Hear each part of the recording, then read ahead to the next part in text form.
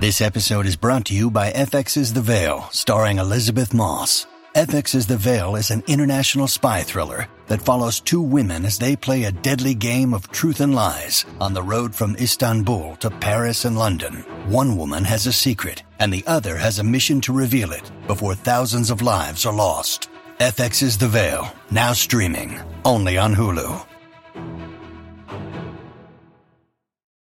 Look, Bumble knows you're exhausted by dating. All the, must not take yourself too seriously, and 6'1" since that matters. And what do I even say other than, hey? Well, that's why they're introducing an all-new Bumble, with exciting features to make compatibility easier, starting the chat better, and dating safer. They've changed, so you don't have to. Download the new Bumble now. Yeah, this podcast is all that you get. Josh and Antonio might be it, but heaven knows they'll try. A Ted Lasso podcast and post-show recaps. Oh, you better believe it. It's that Ted Lasso talk here on post-show recaps. I'm Josh Wigler, joined here by Antonio Mazzaro. As always, Antonio, how you doing? I'm doing okay, Josh. I feel like, is this not necessarily our penultimate podcast episode of the season, but this was the penultimate episode of the season. And as a result, things happened. And I have feelings about those things. This is, I don't know what you're talking, an uneventful, I can't do it. I can't do this. I can't do this. It's eventful. Not even fun eventful. It's just eventful. That would be funventful. Funventful. No, eventful, not especially fun. A couple things that I really, really loved. I love seeing Ted and Sharon like that. And I'm also, Sharon gone. Like, this was an episode that like made me more upset than anything. I kind of walked away from this episode of Ted Lasso being like, no, walked away in response. Yeah, a big wah energy. Walking away from the Midnight Train to Royston, season 2, episode 11 of Ted Lasso, penultimate, and as such, conflicts coming to a head. Being set up to come to even more of a head. What happens after you've come to a head? The phrasing is throwing me off. Do you want me to try that a different way? Yeah, perhaps. What happens after the shit hits the fan? You're saying what happens after the climax? You have to clean it. You have to clean the fan. You're saying what's our resolution going to be from all of the conflict? It's dirty. This season is full of. It's dirty. Yeah. The conflict is everywhere. Yeah. Everywhere in the room. We're going to have to clean the conflict up. Ghost came in.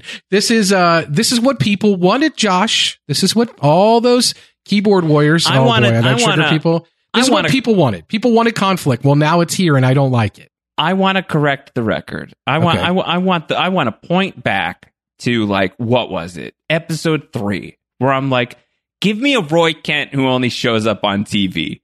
Give me a Roy. Yeah, that is what you were asking. Give me a Roy Kent you wanted. That only shows up on TV. Yes. Give me a Coach Beard that only pops up for fun in games. Like, I think I was rooting pretty hard for like Ted Lasso to just be a hangout show where nothing really happened and people just get to live their lives. But no, of course, like you do want a story here. You want the characters to go through things. But I think one of the big issues that now we're running into as we are looking towards the end of, this long walk through the dark forest, the Empire Strikes Back season of Ted Lasso, is that a lot of these characters who we like a whole lot are behaving in ways that are making us consider whether or not we like them that much anymore in some cases. Yep. Or like I still like you, but why? Or like, I still like you, I know why. Why, as like you're now turning your gaze towards the writers, are you doing this? Right. And so like there's a lot of that energy, I think, around the show right now. I'm certainly feeling a decent amount of that as well. So I think we'll get into a lot of like the whys of that, break down the storylines this week, all that good stuff as we board the train. Choo choo, as we say, as we board the midnight train to Royston. Oh my gosh. Sorry. It's okay. It's okay. And, as I said earlier, so much was written by so many people from all different outlets on the internet about the lack of conflict in this season when we threw the Christmas episode in after episode 4 that was. I think that was episode 5, the Christmas one, or was that after episode 3 and the Christmas was 4? Either way, people were dying and begging for this conflict and saying the show wasn't as good because there wasn't an antagonist. And then there was a lot of, depression is the antagonist, and, or negative energy is the antagonist. And Ted Lasso's ethos is the ethos of the whole show to combat this negative energy. But the realism of the show has always been something that is potentially up for debate, right? Especially with regard to the sport. And they've certainly have bent the rules, it seems, on the realism of the sport in this particular episode. But the realism of conflict, or let's say just the natural response to things, is sometimes there and sometimes not. And I do think in the case of some of this conflict, it feels very real to me. It doesn't feel like if someone like Nate were elevated to the position that he was and were sort of ignored in the way that he's been in terms of his mentorship from Ted this season, that bad things wouldn't happen. It feels very realistic that bad things are happening with this particular character.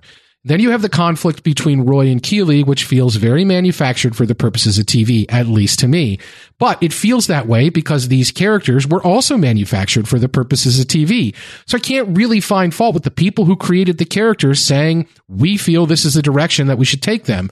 So I'm in a little bit of a difficult position with my feelings on this, Josh, because there are definitely things I want to talk about with this episode. I'm sort of introducing a couple of them there, but I don't know exactly how to feel ultimately. I know how I do feel, but I don't know if it's misplaced or if my anger is appropriate or if my frustration is appropriate. So I'm looking forward to talking it out with you for sure. Yeah, so we'll talk it all through in just a sec. Quick, before we do, just want to give a shout out. We talked about it last time at the end of last week's Ted Lasso podcast. It is October, folks. It is the birthday month of post-show recaps on Patreon. We are celebrating all month long with the patrons of post-show recaps, which I imagine includes many of you listening to this, and I know includes or does not yet include many of you who are listening to this, but I hope to change that. We have something really cool that we are doing over the course of October that I'm very proud to talk about and feel great about talking about. It is the Post-Show Recaps Patron Discord Campus Tour. For $10 a month, you get access to the Post-Show Recaps Patron Discord. It is our vibrant community filled with fabulous people who are talking about all sorts of things, whether it's Ted Lasso or another amazing show, or it's food, it's life, it's their hobbies, it's their vibes, it's all of that good stuff. People making friends left and right. And it's been a really enriching, nourishing, soulful community that I'm so proud of having some measure of a hand in helping to build. We are now opening that up to a certain extent to the $5 patrons of Post-Show Recaps. At the $5 level, you get bonus podcasts. You get access to the Post-Show Recaps patron podcast feed. But now you also get access to the Post-Show Recaps patron Discord Campus Tour, which is a wing of the Discord that is studded with a bunch of really fun channels where you can talk about your favorite shows. You can talk about your meal planning. You can talk about Halloween. You can talk to a crazy gold prospector named Frank Lee Oldmembers, who runs a casino that you can compete in casino games against. And it has been absolutely delightful. We've gotten to know all sorts of people from the patron community who had not yet been in on the Discord level. And it's been an utter blast. I'm having so much fun with the campus tour. We want to invite you along for the ride. Drop $5 in the month of October. We'll bring you into the Discord. We'll give you a tour of the campus. I'm around. Other podcasters are around. Antonio, are you around? I'm around. I'm around Howard. I'm around Howard. Oh, You're an at AC Mazzara. I messed it up. Well, listen, if you want to tweet out round Howard with takes for Antonio, I'll do my best impression. Yes, absolutely. Send him all of your Liverpool or Bearcat sports or anything. We'll see what I can do. What is my how well can I impersonate Antonio on the internet is something I'm very interested in trying. Maybe that could be a channel in the Discord. Yeah, that could be fun. Like body swap. I don't know. Social media handle swap.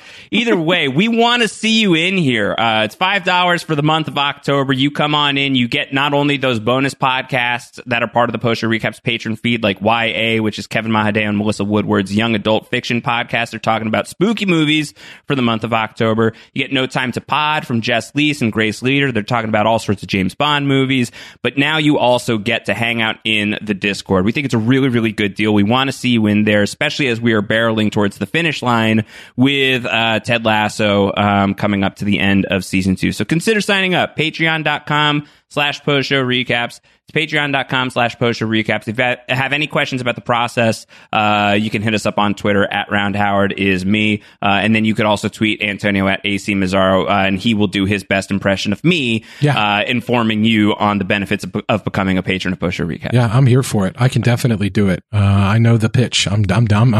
And honestly, you didn't even include the part that I like, which is people are in here just playing Dungeons and Dragons constantly and like talking about it. And it was not a thing that I was into until the Discord was created. And now like I know about it. I enjoy it. Like I have learned about this thing that has existed in the world for a very long time that I now feel like I understand. And that's really cool. I don't know why, but it's really appealing to me. So there's a lot of stuff like that. I feel like if I have a question on a particular thing, I can always ask and somebody in there is going to know.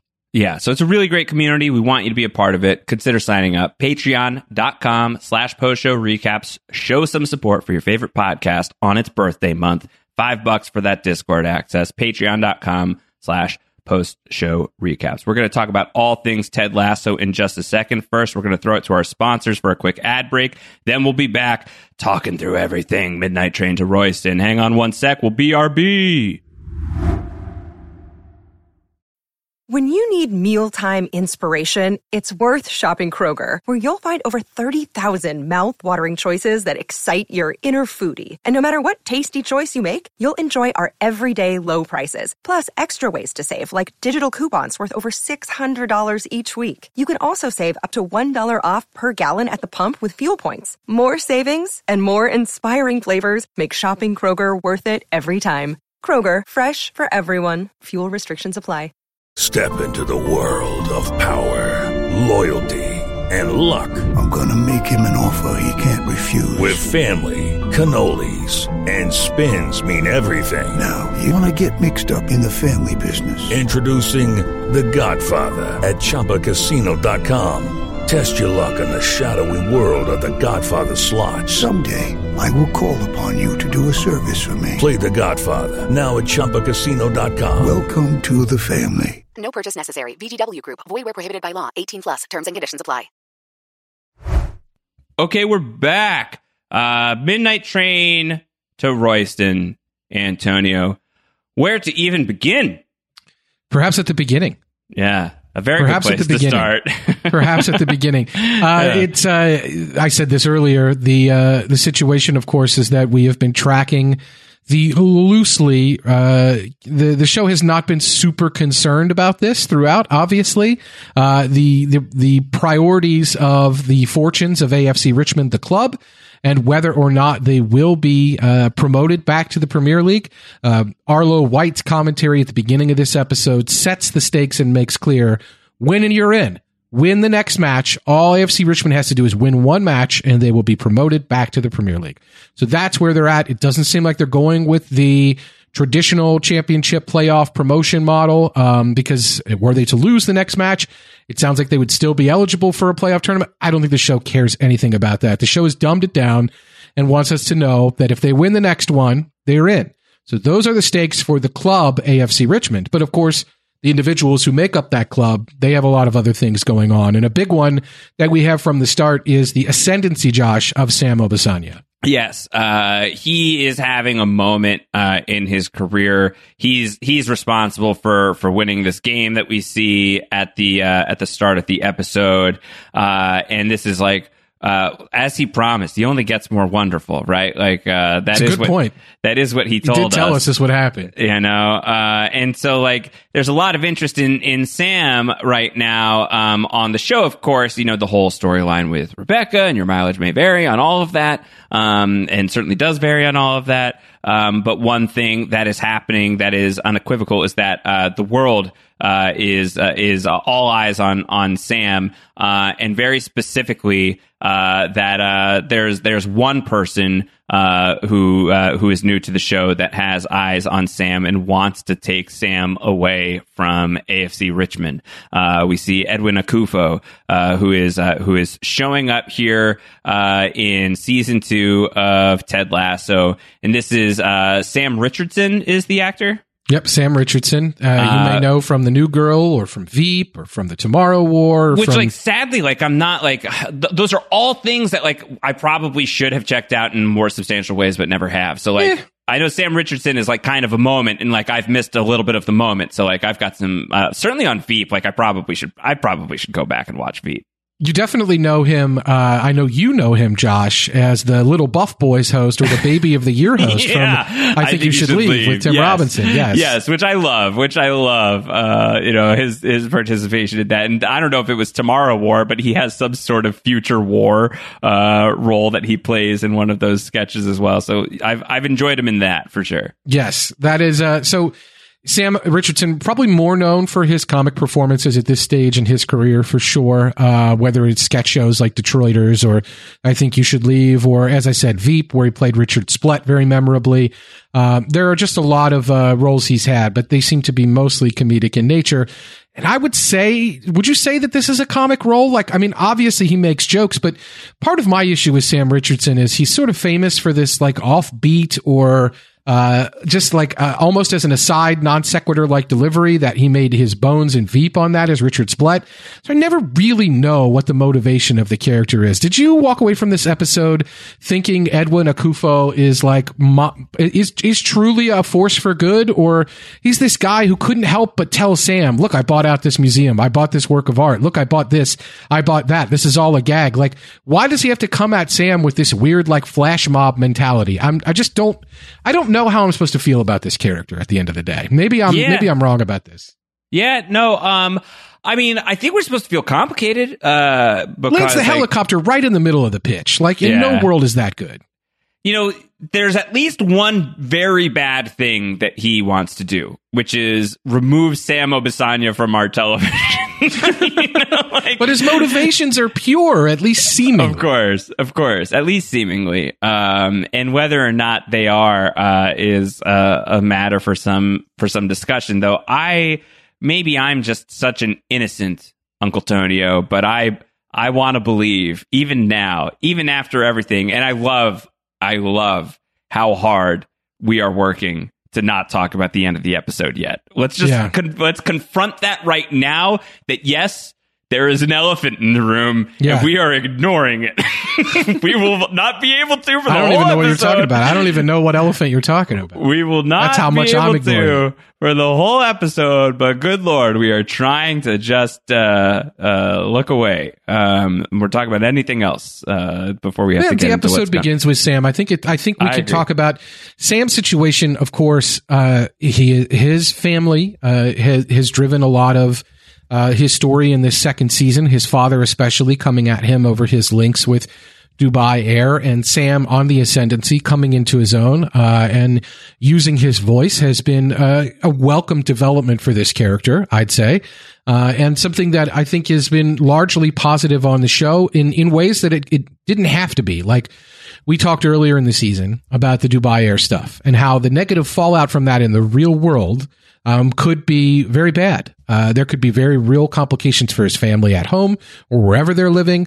And there could be very negative complications for him in the public. And it just doesn't seem to have been the case. Like, if anything, the appearance of Edwin Akufo here shows that Sam is a guy who the world looks at very positively at this point. And that's fantastic that is that journey for this character. But with that journey comes the possible opportunity to use that platform for something much more significant. And this dream of this billionaire to build something much more real and put Sam at the heart of it, not because of his football talent, which is incredible, but because of who he is as a person, being rewarded for who you are as a person, your values, the actions that you take.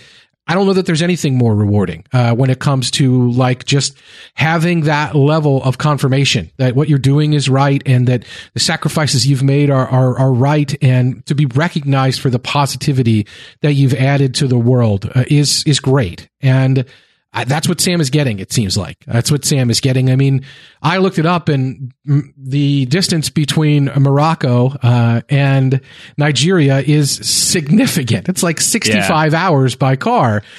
So this isn't technically home, but Africa is home in a way that I don't know anyone who's not part of diaspora of some community could ever really appreciate, right? Like, there's the place you're living now, and then there's home. And Sam is not home. He's at the place he's living now. And I think the pitch is at least pure on that level. Morocco and Northern Africa have a lot of, they're not, I think the media gets this, or not the media, but media in general, films, stories, TV, whatever it is, get this wrong all the time. Like, and one of the things I really appreciated about this episode was the Nigeria sort of loose rivalry that the characters were displaying. Africa is one continent, but to treat it all with one brush, I think, is something media gets wrong a lot. And so it is a little interesting to me to say Morocco is the same as Nigeria when they couldn't be more different in many respects. So that part of it, to me, it's interesting to think about, like, what is Sam interested in? What are his goals as a footballer? Because going to this club at this time is maybe not the best chance of success as a footballer. You can win titles, club titles in Africa. You can win the Moroccan League, and you can perhaps be the best club in Africa, or however the federation is aligned. I know that is typically an Egyptian club. I think they've won the most of those kind of titles. But what is that? Is that what he wants out of his career? Is that the best opportunity for him to have the biggest platform to say things about the Dubai heirs of the world? I don't know. But I will say this is conflict I like. I absolutely like that. This character has grown in a way that because of his growth, he now has other opportunities and he has to evaluate what he's doing. I don't like that the Rebecca stuff is wrapped up in it very much, and I really don't like how it was wrapped up in it in this episode, but it's unavoidable, and it certainly, I think the decision could have had weight behind it without that hanging over it. And I feel like the writers in some ways painted themselves into a corner by having to have Rebecca's interest be part of this, or the Rebecca and Sam of it all be part of this, but it not being a major part. She says 3 sentences to him at his doorstep and walks away. And in 3 sentences, I felt very selfish. Yep. I can't make you stay, but I don't want you to leave. Yep. Gotta go by. Yep. And it's like, this is not, so the Sam decision doesn't feel about that, even though it feels connected to that and influenced by that, even if it's only 3 sentences. So I am a little frustrated about that. It's clearly on Sam's mind. When Sam scores his hat trick, he gets a text from Rebecca like, "Oh my gosh, have a nice night." It's like, this is not what Sam wants. You see, if you look at his text, that there was an unanswered text from Sam to Rebecca where it's like, "I miss you. I'd really like to see you." So I don't like that this is part of that. And that part's really frustrating to me. But otherwise, I really do like that Sam is at a position where the natural byproduct of Ted having more faith in him, using him more as an attacker, giving him a new role, putting faith in him and backing him and telling him to use his voice. All of these things come from the positive environment at AFC Richmond that Ted Lasso, the manager, has fostered.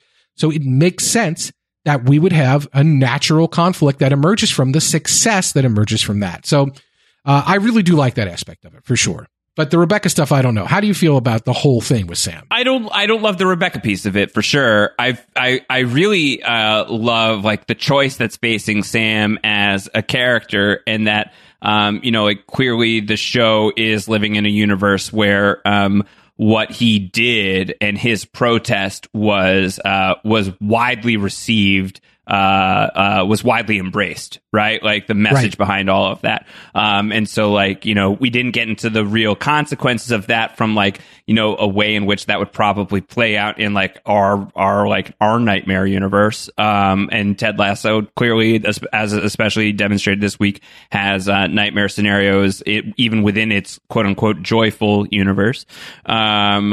So, but this is a consequence, right? Like, this is a consequence of his protest. This is a consequence of him standing up to Dubai Air, and Cerithium Oil and everything like that. He's been, the world knows him as a hero. And, I love this for Sam. And I think, like, I know what I want out of this. I feel like what I want out of this is for him to go. I feel like I want him to go. And I want him to leave. I want him to embrace this. If this is a thing that he wants, if he thinks this is going to be something that is good for him, and like, you know, because more and more, Antonio, I really do want Ted Lasso to be a 3-season show. More and more, like, I really feel strongly like they've got the 3-season arc, and like, I don't know that I need this show to go beyond that. But what I not only wouldn't mind, but would really deeply love is like, can we follow these other characters to different places? Can we follow can we exist within the Ted Lasso cinematic universe, the TLCU? You know, I'm down for that, because there's a lot of characters within this that I'd be really interested in seeing in different circumstances and going through their own stuff. So like, does this like backdoor pilot us into Obisanya? Hell yeah. You know, give me that. I want that. I need actually, that. You're great. That's great. Like, set a new workplace comedy at, you know, at Casablanca in Morocco, you know, and have Sam be at the heart of it. And let's get Mo Salah on the show. Some of these other like African football legends that are currently playing. Like, let's have that happen. I think that would be amazing. Riyad Mahrez, Step Arnon. I think that would be really great. And I think one of the reasons that I want that, like, one of the reasons why that's like my happiest scenario is because like I think it gets us out of like the Sam and Rebecca stuff, which I think is not landing particularly well right now. It's not hitting me particularly strongly. Like I really didn't love Rebecca being there, and like that feels like thumb on the scale stuff that feels like kind of inappropriate in like in a pretty significant way. And like I want to move on from that stuff. I don't want, like, frankly, because Hannah Waddingham is so incredible and Rebecca has been such a compelling character that I don't want her to be trapped in this storyline either. You know, like, I don't know how we walk it back, but like, I think I want this story to end. Like, I think I do. I think I want this story to end in a way that's going to be positive for Sam. And I think Sam getting the chance to leave and embark on a brand new adventure that's closer to home, and then potentially like lead that with his own show, like, hell yeah. I think that is the thing that would be delightful to see. So I know that that's what I want. Is that what I think what will happen? Is another question. And I don't know. I'm having a hard time predicting whether or not Sam is going to take Edwin up on this or not. You did ask me earlier about like Edwin like being able to like buy out the museum and buy out the restaurant and like populate it with Banksy or whoever. The Banksy bit was ridiculous. I laughed so hard at that gag every time I watch this episode. Yeah, perfect Banksy good. Gag. Like, I laughed really hard. Was good. I enjoyed spilling that bag with the stencil and the spray paint. Yeah, just a schlubby looking guy. That made me laugh so much. That was hilarious. That was Banksy. That like I think it's funny and cute in the same way that I think a lot of like, you know, when it's at its best, that like Ted's Lassoisms are that way. So like a world in which these two characters are part of like this new show or something like that would be really, really, really fun. And I want to believe that the intentions are pure. Like, I want to believe, you know, not that the show hasn't given us like, I think we're like in like a bit of a, as Ted Lasso Nation, I think like our trust is on shaky ground, right? Like, and I think by design, I think that the show, like, certainly through the arc of Nate the Not So Great, we have gotten ourselves into this situation where like people who we thought we could trust on this show, maybe we can't trust them so much, and like maybe like this show that we've given our heart to is going to like hold it too tight, like Tommy Boy with the bread roll. We're in My Pretty New Pet territory. We're on the precipice of that. And so I think for those reasons, I'm nervous that what's happening right now with Sam is either somehow, some way involved in what we've sketched out as far as some sort of tabloid nightmare with Rupert. Though I think that that's going to feel redundant with the Trent Crimm piece that closes out this episode, which we'll talk about. I'm nervous about something like that coming up, or that something tabloid adjacent would derail Sam's ability to go. I'm concerned about those possible things. And that is sort of muddying my ability to clearly see where I think it's going to go. You know what I mean? Not where it actually will, but where I feel the show will take it. Right. So I'll just lean towards what I want it to do. I want Sam to get out of here, and I want Sam to lead his own show. I think that that's the best move given the circumstances right now. I agree. And the other thing is, and you mentioned a lot of very specific things that I think are important to track in terms of the decision and how it will reverberate around the things that we've been introduced to and the realities of Ted Lasso, the show. And all of that is correct, but this is also football. People move around in football all the time. That is two periods of every single season for weeks on end are dominated with talk of transfers. And that is just something where fans want it. Fans expect it. It's part of the game. People are used to this sort of thing. And it for various reasons. Now, most of the time, it's because players want a better opportunity. They want an opportunity to play for a higher wage or more titles, or they want to, they're on the fringes of a higher ranked club and they go to a lower level club or a lower ranked club, and then they get more playing time. They're of a certain age where they can't play a certain style, so they go to another club that plays a different style. There's a million reasons why players want to move, but player movement is so common in football. And it just hasn't been common in this show. And again, the show wants to take a certain view of the sport, and really the football is not super important. The milieu of the sport is more important than the realities of it for driving the plot. But they do try to have their cake and eat it too with regard to that, obviously. One of the big things that we're building up to in this final moment of the season that it doesn't feel like really is important is whether they'll be promoted. We have not attached any stakes to that. The club's financial situation is not set to improve if they go back up. The players aren't on their way out if they don't get promoted. We have no stakes attached to that. So I would rather the stakes be personal like this. If we're going to go this route and have that happen, this is something that I can really approve of. And I do want it for Sam as well. Although I don't want it because Edwin wants it. That's the part I'm not comfortable with. I appreciate that he says I'm a walking contradiction because I'm a billionaire who believes billionaires shouldn't exist. Some people what was that guy's name? Tom Steyer decided that's a reason to run for president. Right. But that's not a good reason, to run for president. And it's certainly, the motivation here I question because again, this is a Sam Richardson thing. Sam Richardson's performances and I just don't vibe because in the moment where he's saying to Sam, take as much time as you need, you have 72 hours. I can't actually tell if the 72-hour time deadline was a joke or not. Right. I think it wasn't. At least that's how I read it. Yeah. I didn't read it as a joke. Yeah. I mean, I didn't either, but then there was so laughing and so goofy and I don't know why it has. Anyway, point being, I don't know where we're at with that, but I appreciate having that be a thing that's on the line for this, absent the relationship aspect and absent the fortunes of AFC Richmond. I like this story on its own as a byproduct of Sam's success as a footballer and Sam using his platform. I don't care about it on any other real level, other than, that it's a byproduct of Ted Lasso's management style at AFC Richmond. Take yourself all the way back to the credits of the show, where Ted is sitting down and the seats around him gradually begin to change, right? And he leaves his imprint on a already set situation.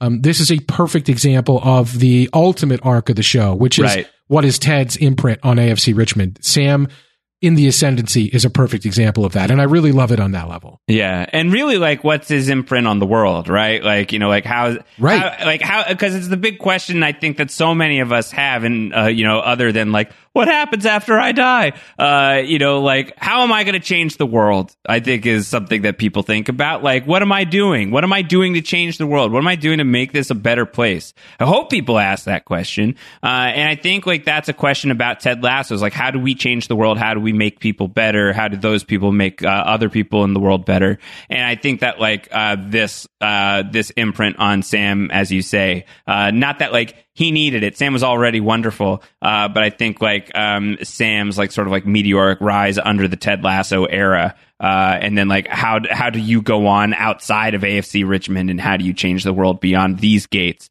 Right. I think would be a cool thing to explore. Right. And it's especially, I don't love the idea that the message is that a white man, is the reason that the world changes, but a lot of things aren't going to get changed unless the Ted Lassos of the world really have an impact. But what I do like about that message is I like that what it comes from is compassion, empathy, kindness, all of the values that Ted Lasso has, regardless of who he is as a Caucasian male.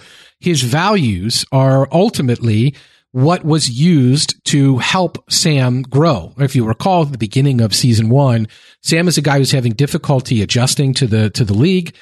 He's just come from Nigeria. He's super young. One of the first ways that Ted puts his imprint on the club is celebrating Sam's birthday and getting everybody to buy in. And so that's just a small act of kindness. It's a small act of compassion, recognizing the emotions that someone must be feeling, just like Ted, far from home, separated from his family, understanding that other people, even though they're very different to you, different age, different background, different place in the world, you may meet them at a place that is unfamiliar and foreign to you. You still have a ton in common. You're still human beings who should care about one another. And the fact is, I really love that. That's, to me, the ultimate message of the show, Ted Lasso. Right. And so if that's the ultimate message of the character, Ted Lasso, helping people change the world through empathy and kindness, that's massive for me. And I really couldn't approve of that more. I think you've got a great idea there. Would make a great first spinoff for Apple in their their burgeoning TV empire. Is to have the Sam Obisanya spinoff. So I'm on board for that. I really am. And like I said, even though she looked like Kim Novak in Vertigo, which has long been either my favorite or one of my very favorite films, when she showed up wearing that coat with her hair and everything, her look, as she stood there at Sam's doorstep, it definitely rings of the femme fatale. It's just like, this is a thing that could distract you. This is not a thing that is part of this, really, even though it is. It's only part of it because it was contrived by the writers to be part of it. And so I have no issue putting that and saying, I don't even care about that aspect of it anymore. I don't know why, but the funeral, taking the time we've taken away, I'm not pining for Sam and Rebecca at this point. I just don't need it. I don't need it. I don't need it either. Sam does need it, I feel like, though. I just feel like Sam wants it that. And it's not right. And somebody needed to say that to all these characters. Like, this is not appropriate. It's not right. And if people evaluated it on that level, just not what they wanted to do, maybe this would be evaluated differently. Even Rebecca has said multiple times, I need to end this. When she says to Sam, is not that. Yes. Yeah.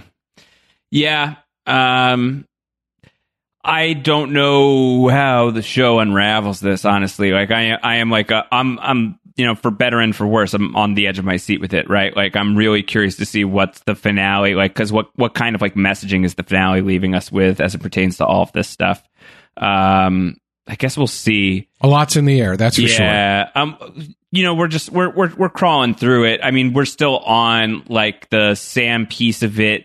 So I think we can, and we're now talking Rebecca. I think we can leverage this to, like, Rebecca has for the second season in a row, like, a penultimate confession with Ted, to the point that, like, it's called out by Ted, like, by Ted in a very meta way, where he's like, Rebecca, you did this in the penultimate episode last season too.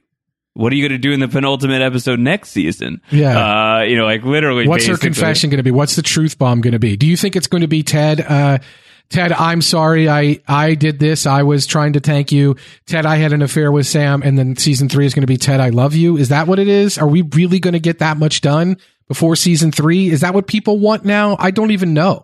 I mean, I can imagine that universe. I can also, there's two things that I thought about as far as like what could happen in the season 3 confession scene. Fires him. She fires him. Yes, that was the big one that came to mind, that like she has to fire Ted. Whether for like, I would imagine for like some sort of reason that like Ted is able to like kind of like graciously accept. Yeah. Like, it's time for you to go home, Ted. Right. Go be with your son. And that's why, like, if there's a 3-season arc, like that fits, right? Like that definitely hits. So that came to mind. And then the other thing that came to mind, though I don't know what the substance of it would be Ted coming to Rebecca to confess something. Interesting. Like something that like mirror, is like a little bit funhouse mirror type stuff. But obviously now, like, you can't not do something in the penultimate episode of season 3. We will all be watching for some form of confession. Yes. And we'll be disappointed if nothing occurs. Did you like this scene, or are we like kind of like, let's get through this, like, at this point? I'm kind of a little bit, let's get through it at this point. I love the performances, but, that's about it.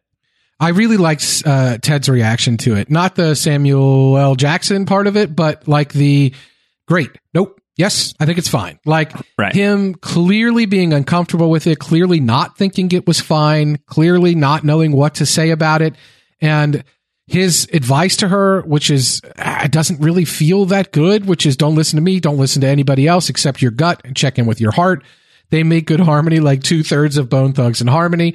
I mean, it was very Ted response to this, but I think in it being a very Ted response to it, I liked that Ted was not comfortable about it. And I liked that Ted felt like it was inappropriate and clearly did not know exactly where to come from with the angle to come at it from that angle. So he just sort of said, yep, it's fine. You do what you want. Right. You trust yourself and no one else. So I did like the Ted Lasso reaction to it. It felt real to me, and it felt like it would have felt wrong for him to be all on board with it and feel great about it, like he sometimes has with her in the past. Like it would have felt wrong for him to be entirely positive. So I did like that aspect of it. We had, and I don't have my notes in this way in front of me, but I just want to point out that it is close in terms of the time stamps in the episode. The episode 9 in season 1 was a lot shorter than season 2's episode 9.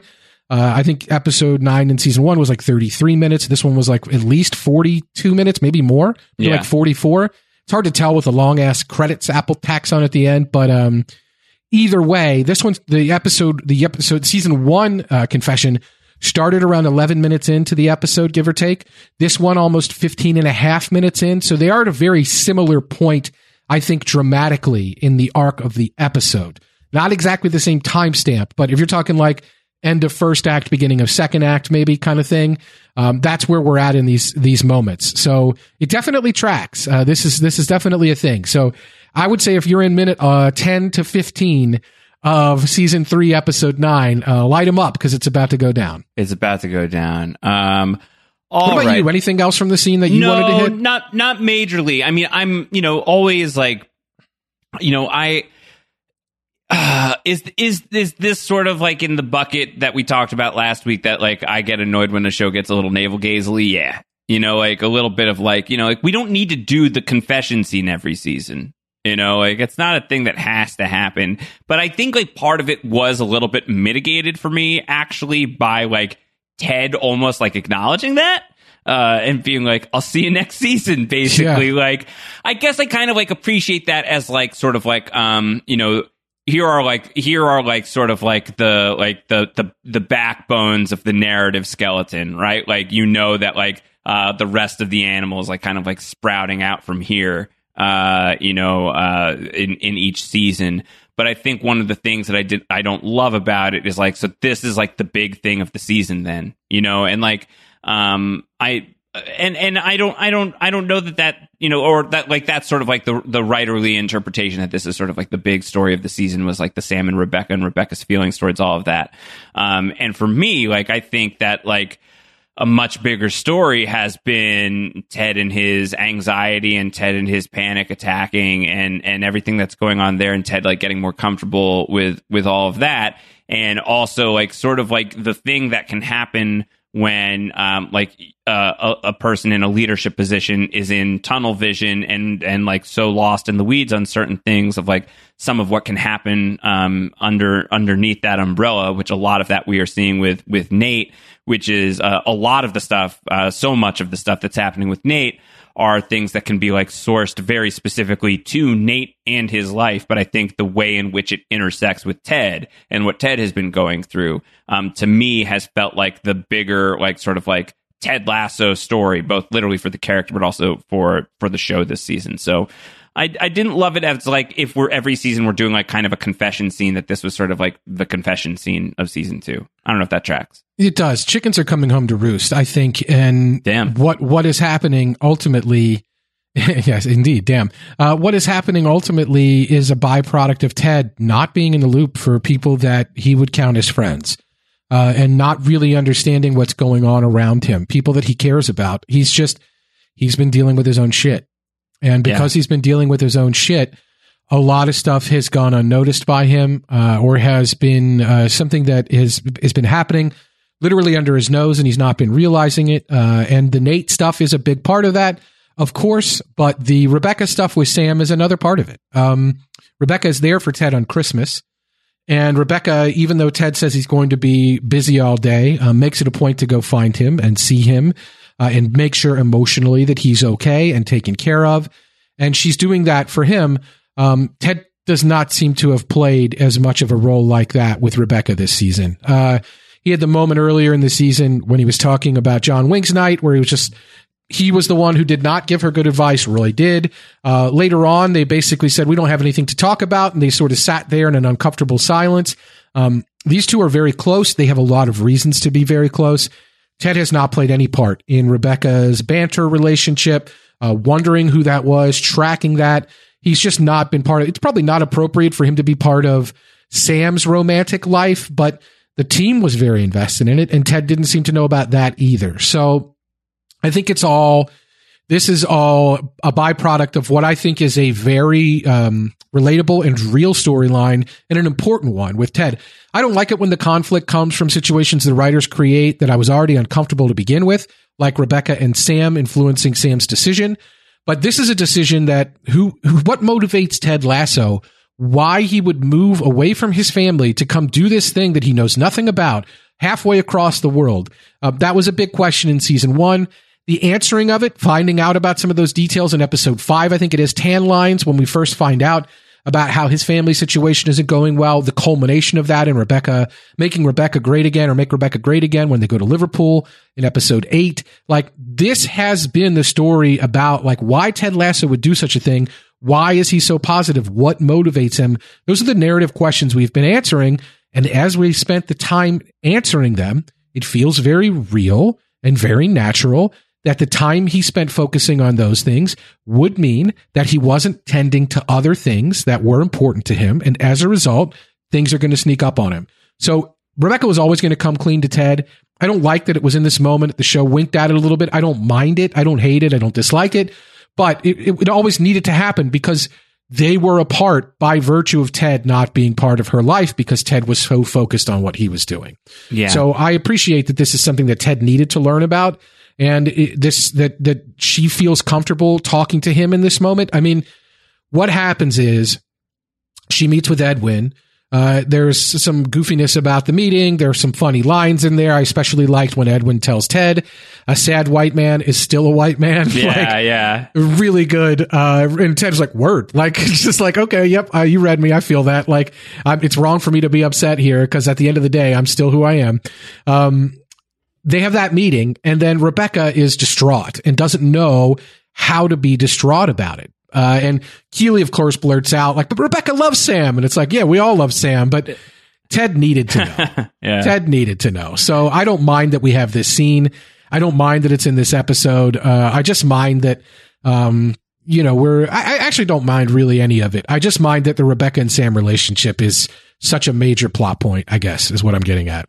All right, we got to get at the other stuff We got to start getting into the end of the episode. I know what you're talking about. Everything that's going on with Nate. Well, how about this? I will mitigate I will delay the inevitable just a little bit by throwing it to our sponsors one last time. They can help us ease the pain, Antonio, as you and I gather our thoughts. Nothing eases the pain like capitalism. Yes. Let's go. Let's throw it to our corporate overlords. Yes. Please take my pain away. Hopefully it's a pharmaceutical ad. Oh my God. Who knows? I believe it's location dependent. We will throw You're about to learn if your area is depressed. Yes, we will throw to our sponsors. We will be back in just a moment to talk about Nate and, oh gosh, all the not so great stuff. Be right back. With Lucky Land Slots, you can get lucky just about anywhere. Dearly beloved, we are gathered here today to... Has anyone seen the bride and groom? Sorry, we're here. We were getting lucky in the limo and we lost track of time. No, Lucky Land Casino, with cash prizes that add up quicker than a guest registry. In that case, I pronounce you lucky. Play for free at LuckyLandSlots.com. Daily bonuses are waiting. No purchase necessary. Void where prohibited by law. 18+. Terms and conditions apply. See website for details. It is Ryan here, and I have a question for you. What do you do when you win? Like, are you a fist pumper, a woohooer, a hand clapper, a high fiver? I kind of like the high five, but if you want to hone in on those winning moves, check out Chumba Casino. At ChumbaCasino.com, choose from hundreds of social casino-style games for your chance to redeem serious cash prizes. There are new game releases weekly, plus free daily bonuses, so don't wait. Start having the most fun ever at ChumbaCasino.com. No purchase necessary. VGW Group. Void where prohibited by law. See terms and conditions. 18+. All right, we are back. Do wonder what you got. Okay. So bad episode for Nate. Yeah. It's bad episode for Nate. Not great. A lot of like in the Discord in our Ted Lasso channel, like a lot of those like immediate responses are, we were very all about the spoiler texting, so that, on a Friday morning when people are logging in and watching the show, people are giving their thoughts behind like the spoiler text wall, and you like clicked on like 90% of them and they were all just like F Nate, all and caps. It's like, it's like, yeah. This is bad. And I mean, like, there are degrees to which that this does feel like we are where this was put in the GPS, right? Yes. Even in season one. Weeks ago, and a long time coming. Some of this stuff. I don't know, when you say in season one, like, how do you feel like some of what we saw between Nate and Ted in season one kind of feeds us to this choke point where Nate has gone to Trent Krim with Ted's panic attacks? How does like what we saw in season one, and then of course I feel like what we see in season two like clearly gets us here. But like I would just love to just as like an Antonio Mazzaro fan, would love to like sort of like hear your like hear you walk that line. He's prone to lashing out. Like, he has these deeply held feelings just under the surface. We see it most prominently in his team talk that he gives, where it's banter and he's cutting guys down, but it's just right up to the edge of inappropriate banter and reading people in the way that he does. And it's so at the ready and so like off the cuff that this is clearly a thing that Nate thinks about. And we know this about Nate from season 2, right? He's a guy who says, oh, well, I say ideas as though I just thought of them, but really I've thought about them for a really long time, and it's my way of seeming smart in the moment. Like, this is a guy who is calculated, who is thoughtful, and who has anger issues, and who really has been mistreated a lot in his life. We see that in season 1 as well. We see the bullying, the direct bullying, right? Like, we see him being shoved into lockers, essentially, quite literally, by Jamie, and I think by Isaac and Colin. And by people who regretted it, and by people who he later gets on a better page with. But we see a lot of Nate being mistreated in season 1. We see Ted take him under his wing. We know this is a guy who, when he throws, I've said this multiple times, but like, his most important object is a pair of sunglasses he was wearing when a woman once told him he looked like Clive Owen. So this is a sad, angry man. And it's a sad, angry man who is also calculated and who can be very destructive and damaging. And we just know the paint by numbers sketch, or the very rough edges of that in season 1. we've delved a lot deeper into it in season 2. Obviously, we're finding out a lot about where his lack of confidence comes from. His family situation, his father especially, was teased at in season 1. It has been hammered in season 2 in a couple of different scenes specifically, or a couple of different episodes. When Nate gets in the newspaper for being Nate the Wonderkind, he really wants his dad to say something positive about it. His dad cuts him down. When Nate and he can't get the table, that stuff with his dad is a major, major issue, trying to look like a big shot to his father. So we know Nate is desperate to be approved. We know Nate is desperate to receive the sort of credit that he feels he deserves. I think Ted recognized that about Nate in season 1, that he was more than just a kit man who made a sports drink, that he had ideas and that he was smart. And Ted nurtured that. But Ted has not nurtured it this season, and Ted has let it go by the wayside.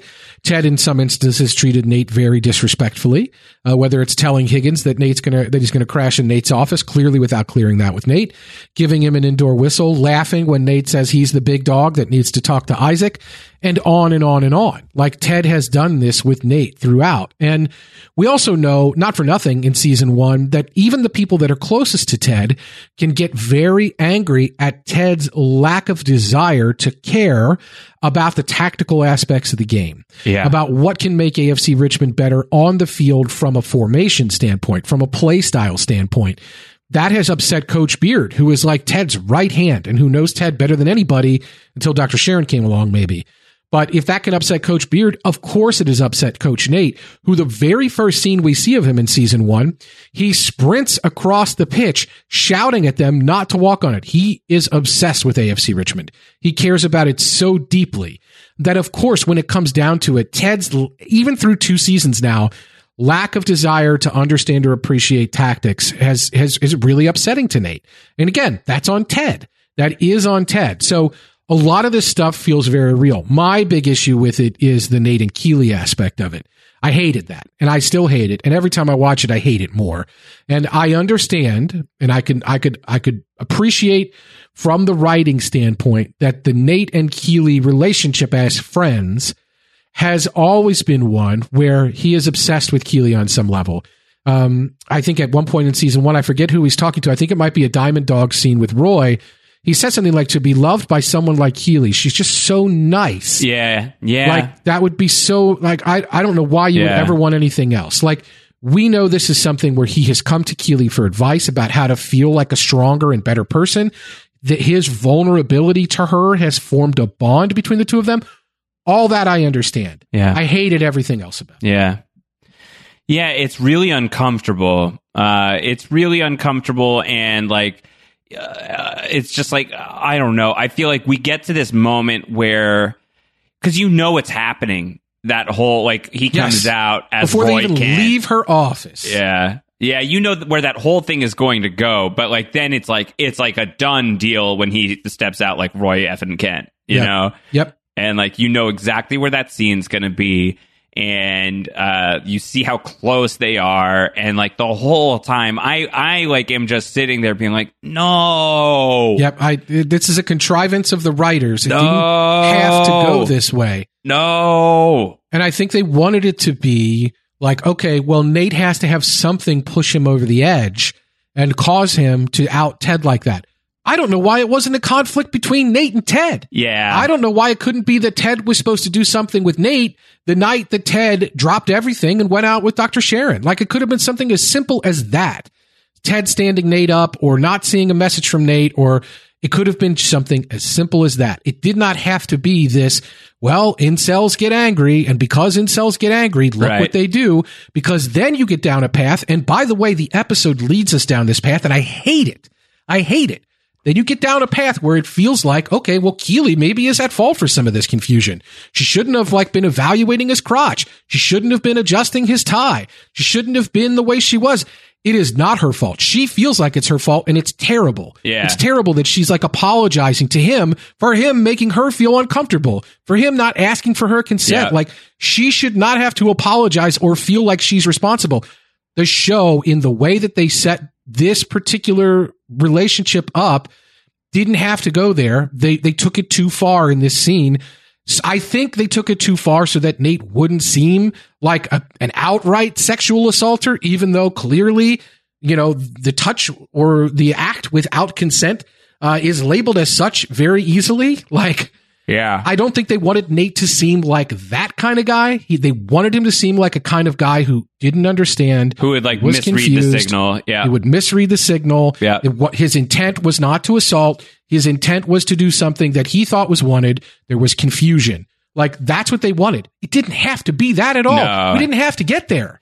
I think your point about this should have been something because it speaks to something else. In addition to the fact that all of that is really well put, and I think that the show leads us down a path that not only did we not need to go, but it's just really unfortunate, just poor writing and feeling a certain way about both of these characters. And by the way, we're gonna at some point down the line maybe try and walk some of this back with Nate, or try and find some happy-ish ending with Nate towards the end of the show, right?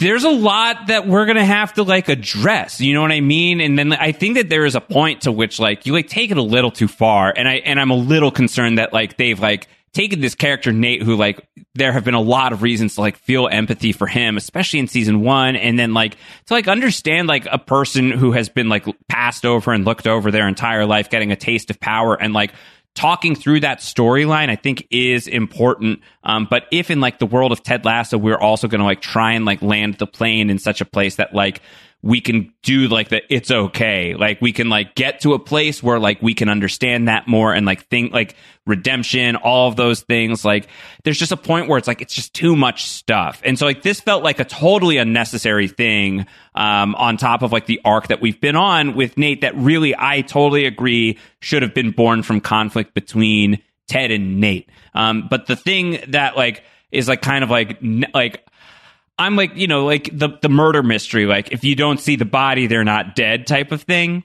We don't even have a scene where Nate reaches out to Trent Crimm. So when Trent Crimm comes to Ted at the end of the episode and says this is running, and it's a story about his panic attacks, and he says I had to run it as a journalist, but because I respect you, my source was Nate, which is its own whole can of worms. We'll get into that. We'll talk about that. I want to talk about that. And that whole thing, part of what was frustrating about it for me was where's the scene where Nate does that? And so then I'm left with, because I'm an idiot and a psycho, and I'm stuck with this place of am I now going to try, am I trying to galaxy brain? Did Nate actually, is this somebody else? Did something else happen here? I don't think that's this show, but why wasn't there a scene where we see it with Nate? And one of the things that it would be on some shows is because it wasn't actually Nate. You know what I mean? Yeah. And so I don't think that's where we're going, but it felt, being very critical, love the show. Very obviously, we've been very, very clear about how much we love Ted Lasso. I don't know why I'm feeling the need to clarify that, but there's stuff in this episode that really frustrated me, and this was part of it. Was ethics aside, of which I have questions.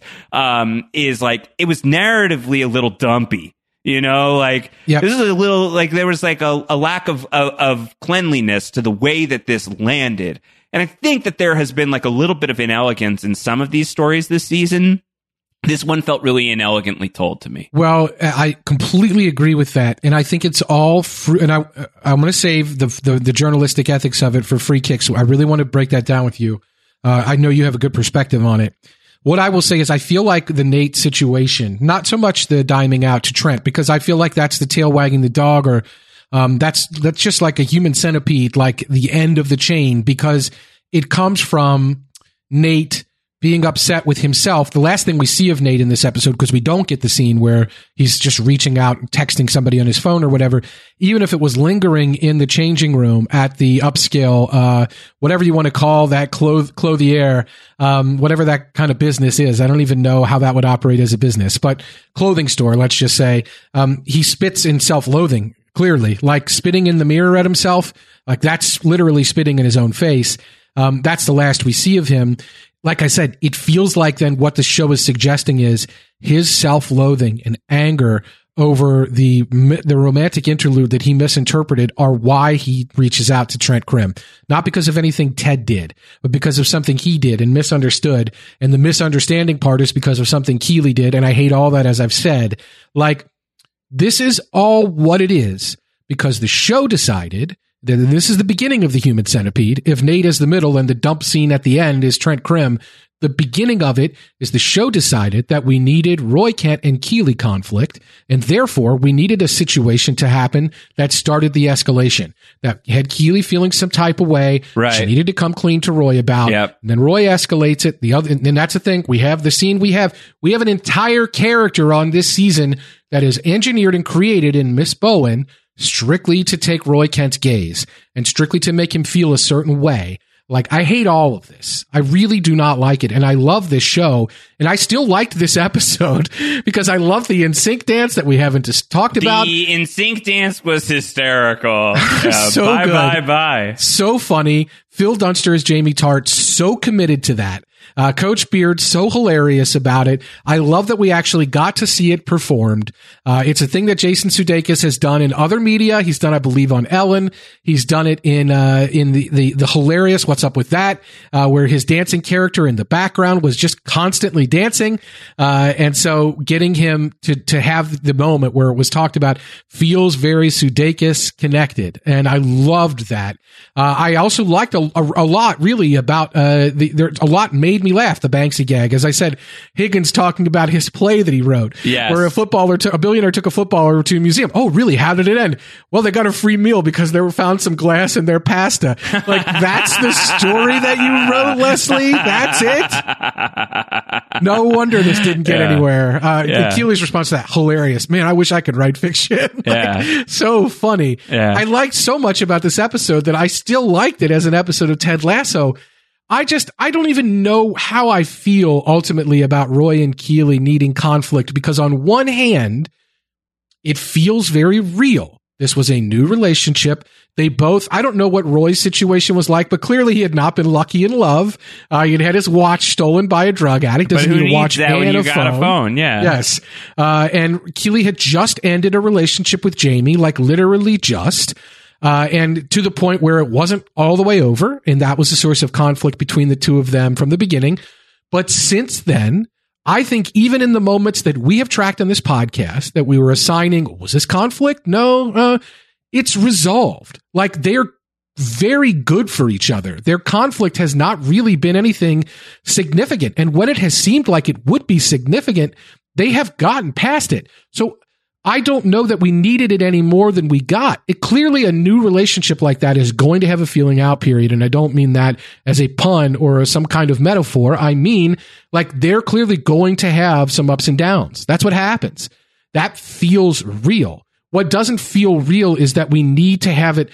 This doesn't feel like a culmination of a season-long story between the two of them. It only feels like conflict because the finale's about to come up. Like, it just doesn't feel like this was where this was headed and it needed to happen. It feels like the Nate thing happened because they wanted to connect it to Keeley and Roy. Right. And they wanted to connect it to Keeley and Roy because they wanted conflict in that relationship.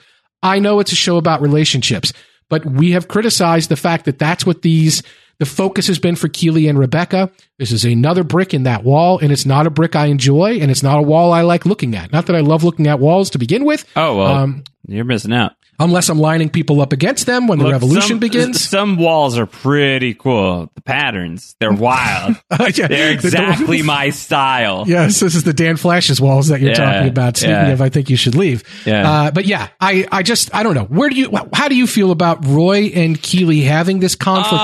Does it feel like a culmination to you? No, it doesn't. It feels like they've been through some situations across the season where they have been in a bad spot, and then they have found their way through it. We've had there was the vulnerability piece that I was a little worried about, and then that ended the way that it did, and it was fine, and he was very thankful, and she loved it, and everyone was happy. And then there was is it The Signal is the episode, or which is the one where I think it's The Signal, right? Or maybe it's the one after that where It's the one after the signal. It's the one where Roy is like being too clingy, and so like they have to unravel that, and they seem to unravel that in a way that everybody's happy. So like, yeah, Roy makes her take a bath like she wanted to. There have been that's headspace. There have been moments where like they have been in conflict, but within the episode, the conflict resolves in a way that is like the conflict didn't happen anymore. So and it felt like they were growing. Like, okay, not only are we resolving this within the episode, but we're going upstairs, not down. Right. And then Jamie tells Keeley that he still loves her. And that's where this like continues.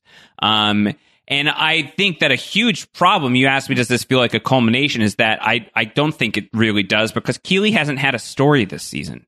Yep. You know, by and large, which has been a real missed opportunity and a sad use of Juno Temple's incredible talent. So I don't feel like it is a huge culmination. I will say, because you and I do speak offline, and it does happen, folks. I'm sorry, it's not all on the record. That if enough people join the Post Show Recaps Patreon, no, not every. You're not getting access to the text. Yes, there's no amount.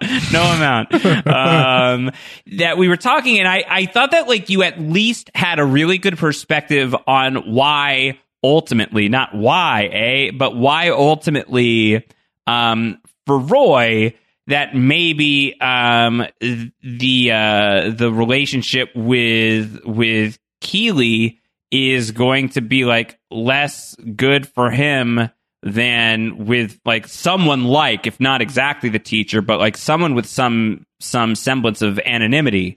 Like Roy is at his happiest when he's with the yoga party because they don't know who the hell he is, right? Like that kind of stuff. And here he's doing the Vanity Fair photo shoot with Keeley because he loves her and because he wants to be a part of her life and everything that's going on with her and everything that's fantastic for her. But that's like not his natural state. Like, and that's not to say that like they should break up. He'll be better. Like, not necessarily. Like, no. Sometimes it's really, really, really fantastic to like be like a totally different person from your partner. That's like, that can be the stuff of like incredible additive material. Well, I can attest to that for sure. You know, and just like ways in which like your life is fully enriched and enhanced by the fact that you're with somebody who's like really different from you. Like that can be great. So like, I don't think this is like death knell for Roy and Keeley or anything, but I did think it was like an interesting point that there's a world where like, what Roy wants, being like mega famous Roy Kent, who probably resents being mega famous, is like being with someone who's not mega famous. So like those aspects of it, I found interesting to like sort of like swirl around. But like I still don't love how we got here. I don't love how we got here, and it does feel like fast because like that wasn't like a story that felt like it was really being told across the season. Well, and you certainly would know because you watch every episode 5 times. Yeah, and I think you used the word inelegant, and I think that's probably the best way to put this is, as I said, there's a world where there's a lot of things in play, right? There's a world where, as I said, it makes sense for them to have conflict. It makes sense that they could address this conflict and end up feeling the better for it and still not feel like they're right for each other at this current moment or overall in the way that in the way that it feels like forever, in the way that it, you know, like that it needs to be forever.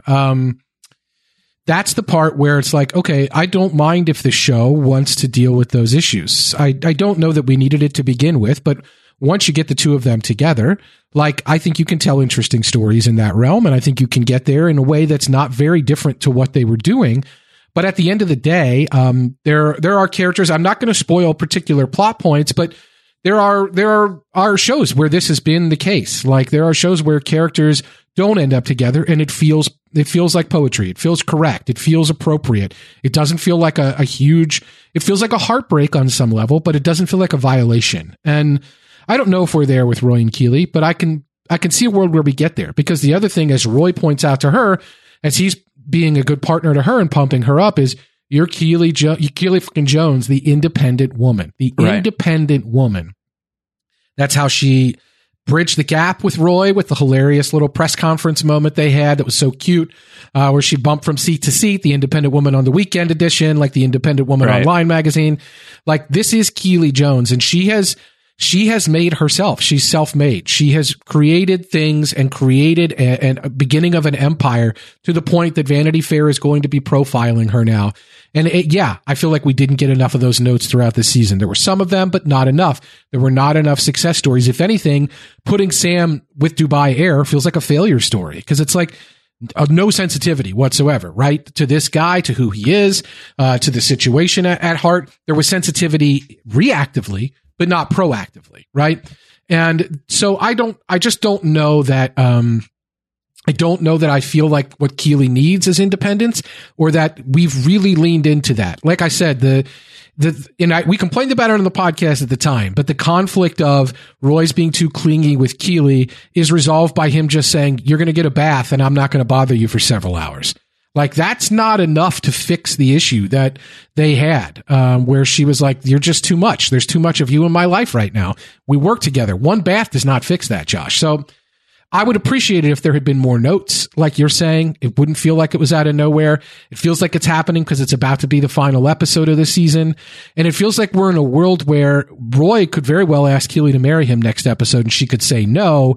And then that's all just to set up the ultimate conflict of season 3 where they either get back together or they don't. And that's these characters' story. And it's like, Roy works so well with everyone on the show. One of my favorite secret, quiet pairings that is coming to the surface is Roy with Beard. Yes. I also like the way Roy looks at Nate with very much skepticism. He doesn't boss him around. He doesn't bully him. He doesn't shout at him or yell at him.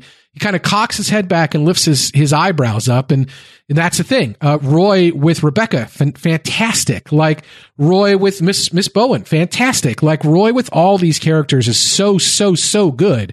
That I don't feel like Keeley has gotten the same level of service. And it's really upsetting to me that the one way that she had was this interesting kind of relationship with Nate, where there was the she's all that of it all, or the Pygmalion, or whatever you want to map that to, with the makeover, the clueless, if you will, earlier in the season. And she can be a positive reinforcement force for Nate by showing that, showing you the way, basically. Let me show you the way. And let me tell you, you don't want to be famous, Nate. You don't want it. Like, that seemed good. And now that's ruined. Like, yeah. I just don't, I don't know. I don't feel great about this. It's all conflict for conflict's sake, not that it feels natural at the end of the day. And I just don't love it. Even though it could feel natural, it just doesn't. It doesn't, because it just doesn't feel like they've stuck the landing on this part of it, and it affects so much else of the episode. Yep, I agree. Totally agree. Do you want to do some predictions for the finale? Is that a worthy exercise? Yeah, that's fine. We can do that. Is it a worthy exercise? We can do it. We can do it. I don't have any. I mean, go ahead and fire one at me or ask me. I'm ready. Roy and Keeley together at the end of the season or not together at the end of the season? I'm sticking with my prediction that he proposes and she says no, and they're not. They're not there. Real Carrie and Aiden situation. Yes. Yep. Yeah. We already know this is a Sex and the City writers' room. Like, this is already a thing. It's been in the background of this season, quite literally. Okay, so there's that. And then Roy's going to show up wearing a baby Bjorn. Yeah. Later in season 3. So Roy and Keeley, no good. Jamie and Keeley. No. Yeah. No. What do you think on that front? I could see it. I could see it. I could see it. I'm not saying I want to see it. I'm saying I could see it. Ted Lasso suck. I don't want that. Is Nate part of AFC Richmond by the end of the season? No. Fired. Does he leave? I think fired. Yeah. Picked up elsewhere? Does he go elsewhere or fired? Yeah, I think goes elsewhere and probably resigns and wants to come back to AFC Richmond, and it's sort of like a, apology tour. He's got to learn. He'll be part of the show, but he has to learn in the way that Jamie needed to learn. I think Nate needs to learn a little humility, and Nate needs to learn a little bit of respect. I mean, when Roy, as an assistant coach, Roy Kent said, "That's the job, son." Like, the job is like somebody else is going to get the credit. Like, you're part of a team here. Like you need to be a team player. Nobody knows that better than Roy Kent. Roy Kent could get all the credit. Like Roy Kent was happy to give Nate the credit. Yeah. Roy Kent is happy to live in the forest, in the socialist. He's a team player. He's a team player. Like, that was his career. He may be a captain, but he's still a team player. Right. And so I think Nate needs to learn a little bit of humility. It doesn't seem likely that he's going to learn that at AFC Richmond. I think he needs to hit the bricks for a while. And I think it'll be a big moment for Ted to fire him. Yeah. Yeah, that's going to be tough. That's going to be horrible. I think it'll be a big moment for Ted to fire him. I think it'll be a culmination of a lot of what happened with Ted this season, where it was about, it's not everything is your fault, Ted. Some of the things you might feel are your fault, but sometimes people are broken and have very little to do with you. And even though some blame could be assigned to Ted being asleep at the wheel, or more, I would say more like the ability to deal with Nate requires a lot of emotional energy from Ted, and his emotional energy tank is just so drained. It's just so drained by everything that he is dealing with in his own life, by everything he's thinking about, by everything he's processing. It will regenerate, and there's things that help him regenerate his emotional energy tank, but it is very drained, and dealing with Nate in the way that Nate needed to be dealt with this season required energy that Ted didn't have. So I don't blame Ted for that. I hope Ted doesn't blame himself for it, but I think it will be a big moment for Ted Lasso, the human being, to say, I'm ready to give up on you. Like, you need to be fired. There need to be consequences. So yeah. I think that'll be part of this. I think that's part of the Darth Vader ending. Is I wouldn't be surprised to see Nate popping up somewhere else by the end of the episode. Just to set it up, set something in place for season 3 about, okay, now we're going to move the pieces around. This is where we're going to have Nate in season 3. Wouldn't surprise me. Rupert buys a team, right? Like Rupert buys a team and hires Nate, to really come at AFC Richmond. That could be a thing. Like I feel like that Nate is gone by the end of this season. What do you think it's a yes or a no? I think he's gone. Whether he leaves or is fired. And I kind of I can imagine the scenario where he's fired without a place to go, and that's more of a season 3 thing, sort of. Okay, I can see that, like Jamie coming back this season type stuff. Oh God, Nate's going to be on Lust. What's it called? Lust Island or whatever. Yeah, something like that. I forget what it was. Have we seen the last of Dr. Sharon? I hope not. Do you want to talk through that storyline a little bit more, because we really didn't. And Ted and Sharon, especially the last few episodes, has been such a powerful combination, and I'm sad to lose her if we really did just lose her here. It's tough because on one hand, I feel some type of way about Ted throwing a hissy fit and forcing her to do something she didn't want to do, which is have a goodbye in person. Like, she emotionally did not want that. He didn't give a fuck and pushed her into it. I don't love that. On the other hand, the show made it very clear to us throughout, and especially in that moment where it was awkward, where he was in her apartment, literally yelling at her, and she was telling him, I didn't want to say goodbye. I wanted to write it. Emotionally, I felt better doing that. Even in that moment, she acknowledges that Ted made her a better person and a better therapist by letting her know that her vulnerabilities were okay and could help her build human connections with her patients in a way that she didn't think about before. And so part of me says, this is growth for Dr. Sharon. Ted forced her to do something she didn't want to do. But at the end of the day, like with him forcing her to be vulnerable to get through to him, maybe she'll look at it as growth. Maybe she'll look at it as positive. I think ultimately these two are very good for one another. May saying, here's one without any shit in it, when she handed her the beer. So damn funny. I love it how he keeps passing out the soldiers, but people seem to really not want them. Yeah, it's very hit or miss for sure. It's very hit or miss for sure. Yeah. But I really like that. I still want to know who ACM is on that pinball machine. I really want to know. It ain't me. I love pinball, but it ain't me. What was the thing about the birthdays again? Because they brought up, I was sitting there. This is in the Ted and Rebecca scene, right?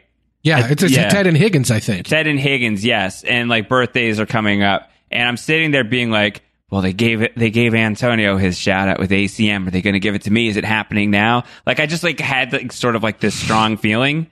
It was March 10th. It was March 10th. One day before. Mario Day. So close. It was Mario Day. They went with Mario. I was right here. Yeah, here you are. This is there. This is a Wario origin story. Oh my God. Yes, the day after I'm Mario right Day here. is Wario Day. But that was like a surreal thing where it's like, so close. So close. So close. Kiss a Story referee. of my life. Story of my life. Yeah. I love Dr. Sharon. I hope we see her again. But also I'm okay if we don't, if that means that like her life is fine and she's happy and like she gets to have a happy ending. I do think that like shows should feel comfortable retiring characters more often, which is one of the reasons why like if Sam gets his own spinoff, like that would be a happy scenario for me. But at the same time, I don't want to not spend time with these characters anymore. There was a great piece in Salon yes. by Kylie Cheung, who I think has written more about Ted Lasso this season. I think a couple of these Salon pieces have come across my desk, but maybe not. The article is called "The Many Betrayals of Ted Lasso," published October 2nd. Right. And Kylie Cheung is someone who, as an author, has written a lot of essays about issues like this, feminist essays, or her perspective, I think, is really valuable on some of these issues, and particularly with regard to Dr. Sharon. She points out that there are issues on this show sometimes with minority characters existing simply to kind of service or improve or carry water for or advance the plot for non-minority characters. And I do understand that there could be some connection. That was something that came up. Was it Vulture who interviewed Sarah Niles about the role and said, it was. like, how do you feel about the fact that you're playing a kind of a trope in a way, where a black female therapist could come in and help these white characters learn about the world. And it's like, it does feel tropey, but I will say, I appreciate that. And I think it's important to call it out. But I also feel like they had a very good relationship. I think Ted and Dr. Sharon were mutually good for one another. I think that I appreciated the bow that was sort of put on that, as I said, in this scene in her apartment.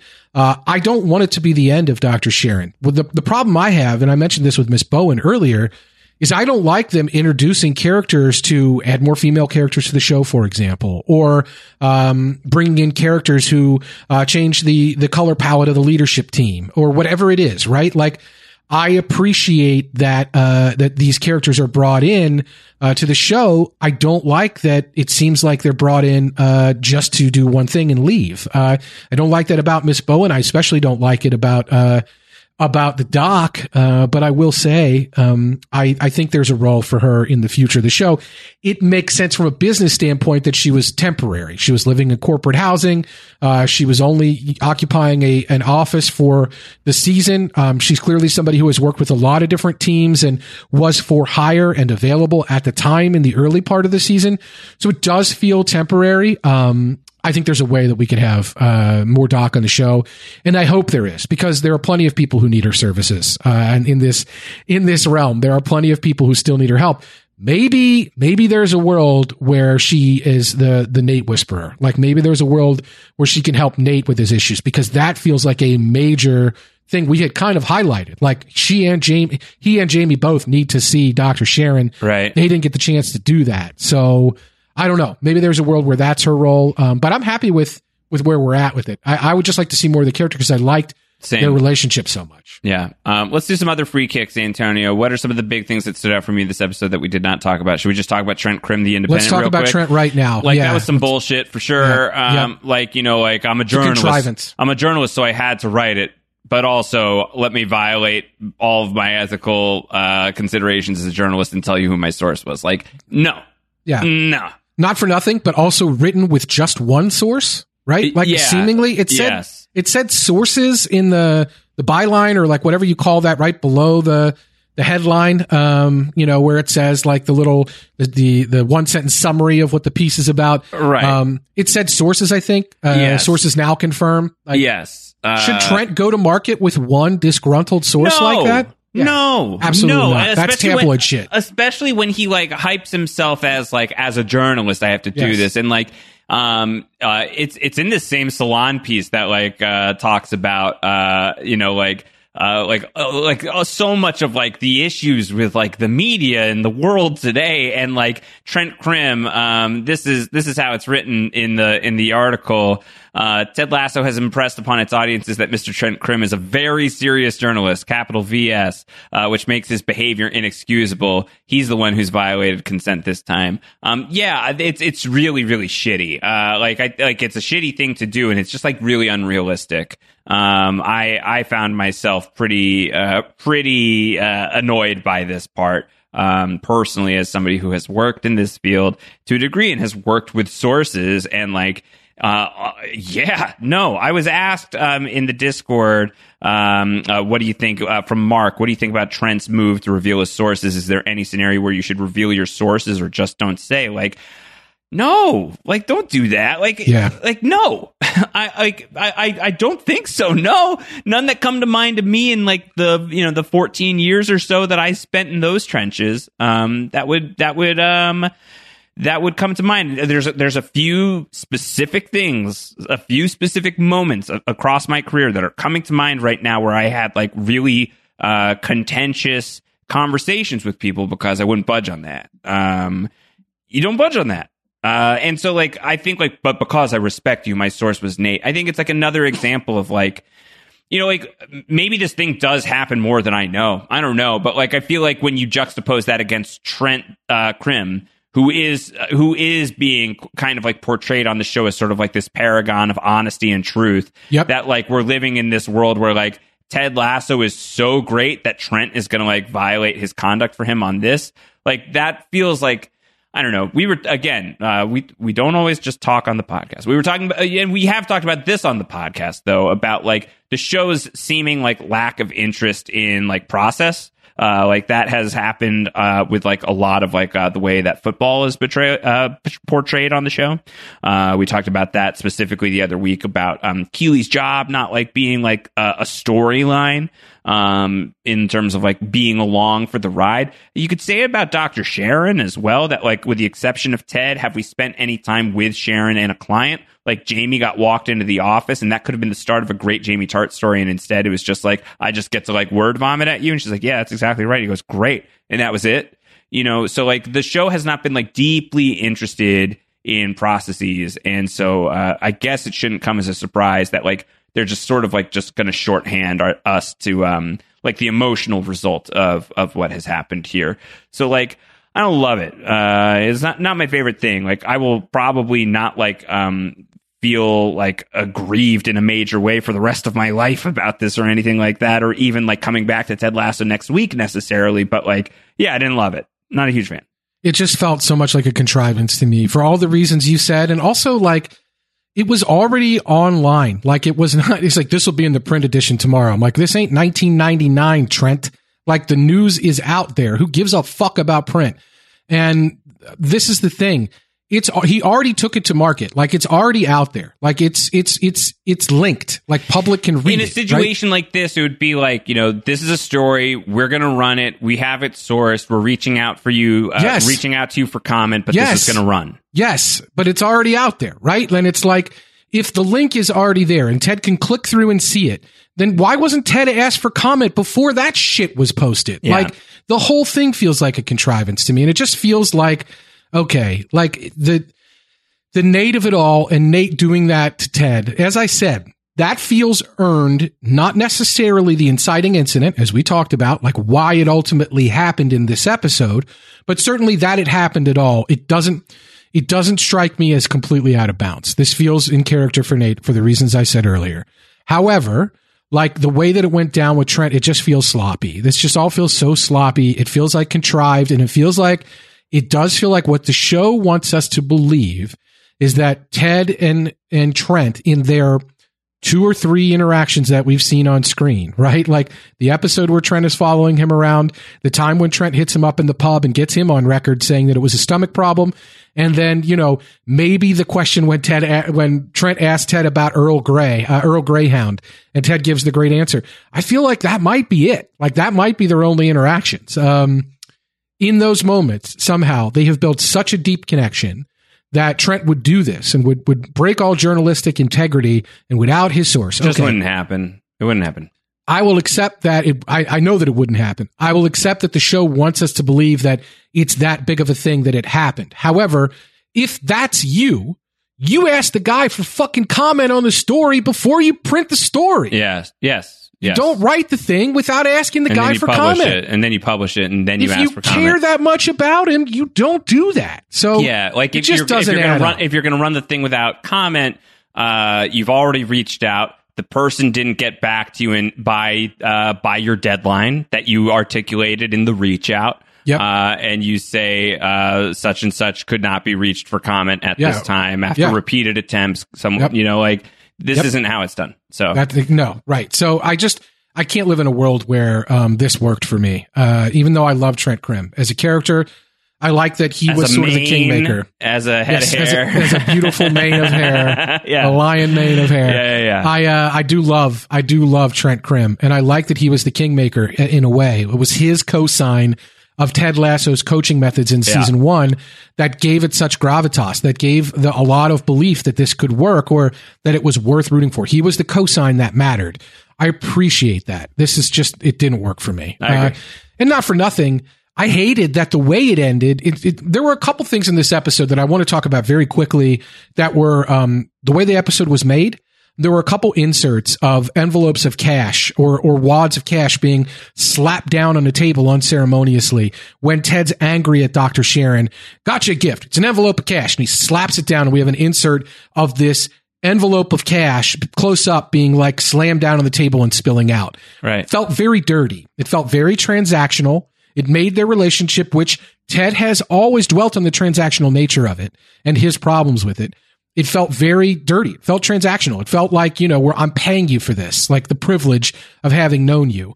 And then there was another time when Roy was buying the pictures of the breasts, which is another thing, by the way. It was in there, I guess, as a goof, but also to get Roy to look at Miss Bowen's breasts, which he does. It was like, this is so bad and so awkward.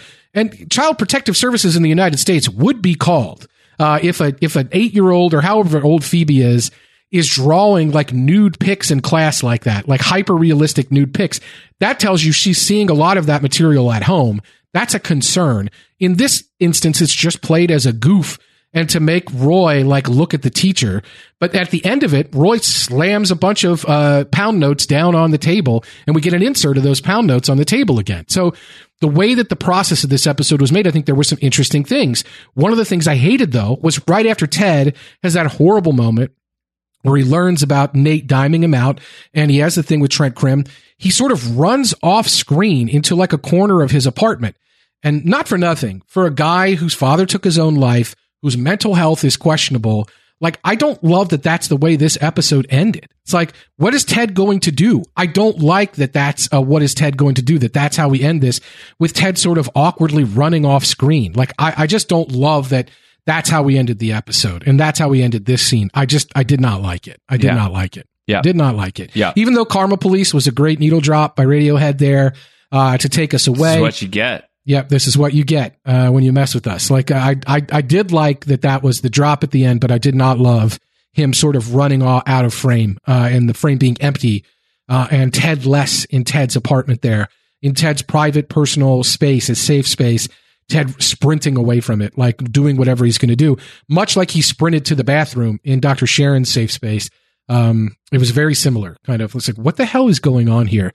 So I did not like that, and that's unfortunate because, as I said, there was plenty in this episode that I did like. I loved when Roy came in and met the teacher, and he wanted to say the F word, which I've said multiple times in this episode, and I am sorry for your children if anyone heard it. He says, fun. That sounds like fun. Yeah, that's good. I also laughed incredibly hard when it was all said and done with Miss Bowen and Roy leaves, and the other teacher comes into the room, the teacher with the sucker sweater, the lollipop sweater. She comes in and is like, ooh, and Miss Bowen's, what does she say? She says, grow the fuck up, Karen. Yeah. Karen is clearly like 15 or 20 years older than her. It's like, that is so awkward and unfortunate. I laughed so hard at that. Funny. Poor Karen. Yeah. Karen's face. That actress was great. That played Karen. She was really good. Grow up. She was good. Yeah.